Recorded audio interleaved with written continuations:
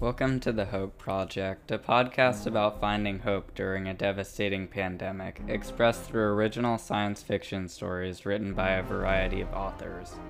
Today we ask the question of, how does one maintain a social lifestyle during a pandemic?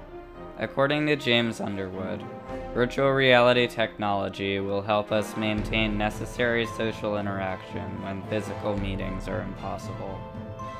Here is Physically Distant, Socially Together, written and narrated by James Underwood.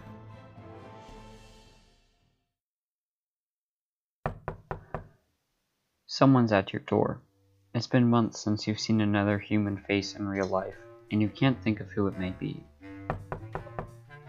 You get up, open the door, and a person dressed in a sort of hazmat suit walks in. The suit they're wearing is so concealing that you can make out hardly any details about them, though it looks as though they are carrying a briefcase.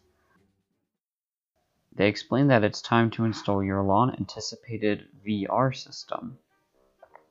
Your guest gets right to work.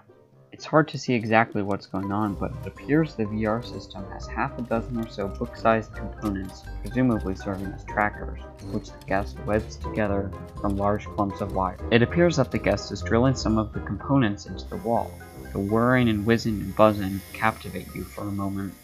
It's amazing how complicated the device is, and, excited, you wonder how long it will take to set up.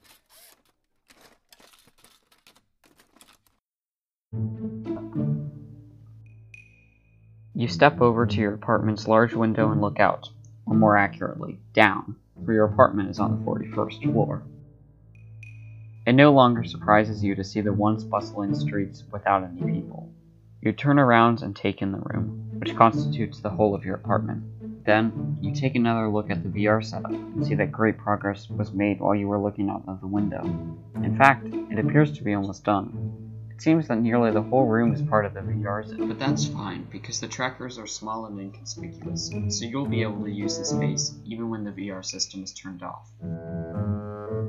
The guest is finally done, and the two of you start chatting amicably for a bit. With the system, you learn, you'll be able to meet with nearly anyone on Earth, just like you would in person. Then, not before showing you how to use it, the guest leaves and you are left to try out the machine. You step onto the treadmill. You put on the full body suit. You put on the gloves. You put on the goggles.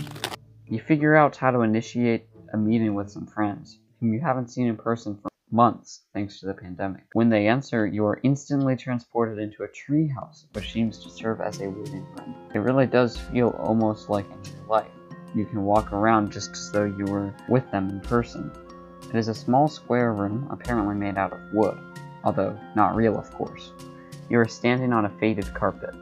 You and your friends chat for a minute when you discover that the device has some destinations built in, including a famous natural history museum. You ask your friends if they'd like to go there, and in a few seconds you have transported to the lobby area of the museum. You stare down the grand hall and feel a great sense of excitement. The families and scholars roaming the museum fills your ears, for the museum is populated with other visitors who are also using their VR systems. However, you can mute and hide them if you'd like. Ready to learn and socialize, you climb the great marble steps of the museum.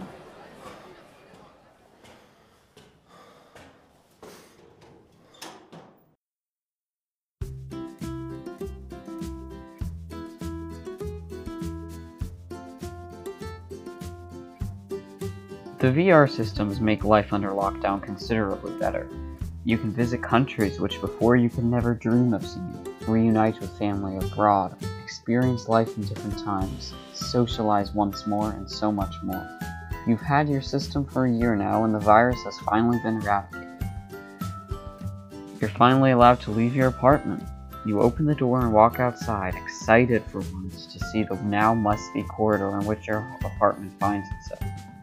It's cause to celebrate that the lockdown is over, of course, but you decide to keep your system for the many years to come.